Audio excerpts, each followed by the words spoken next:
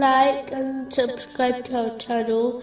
Leave your questions and feedback in the comments section. Enjoy the video. Continuing from the last podcast, which was discussing chapter 111, verses 3 to 5. He will enter to burn in a fire of blazing flame, and his wife as well, the carrier of firewood. Around her neck is a rope of twisted fiber.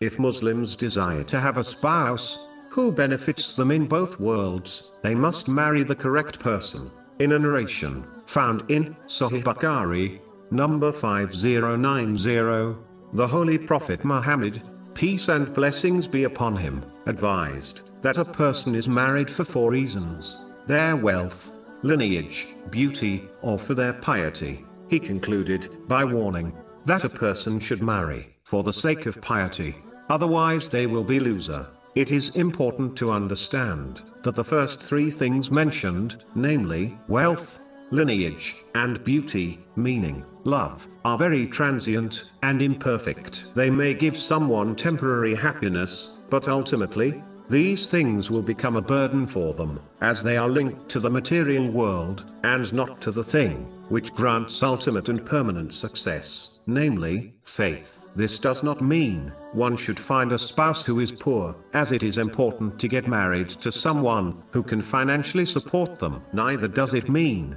one should not be attracted to their spouse, as this is an important aspect of a healthy marriage. But this narration means that these things should not be the main reason someone gets married.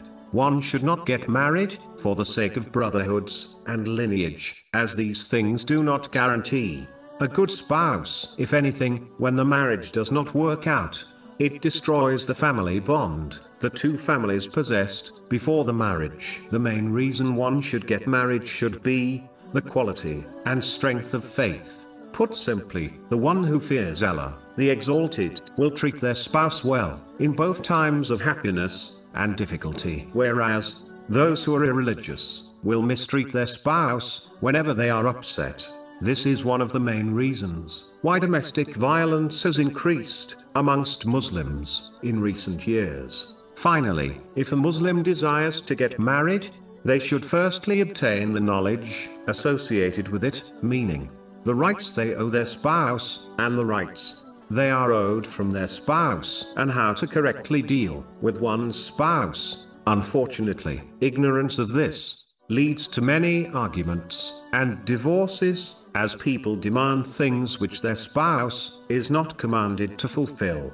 Knowledge is the foundation of a healthy and successful marriage.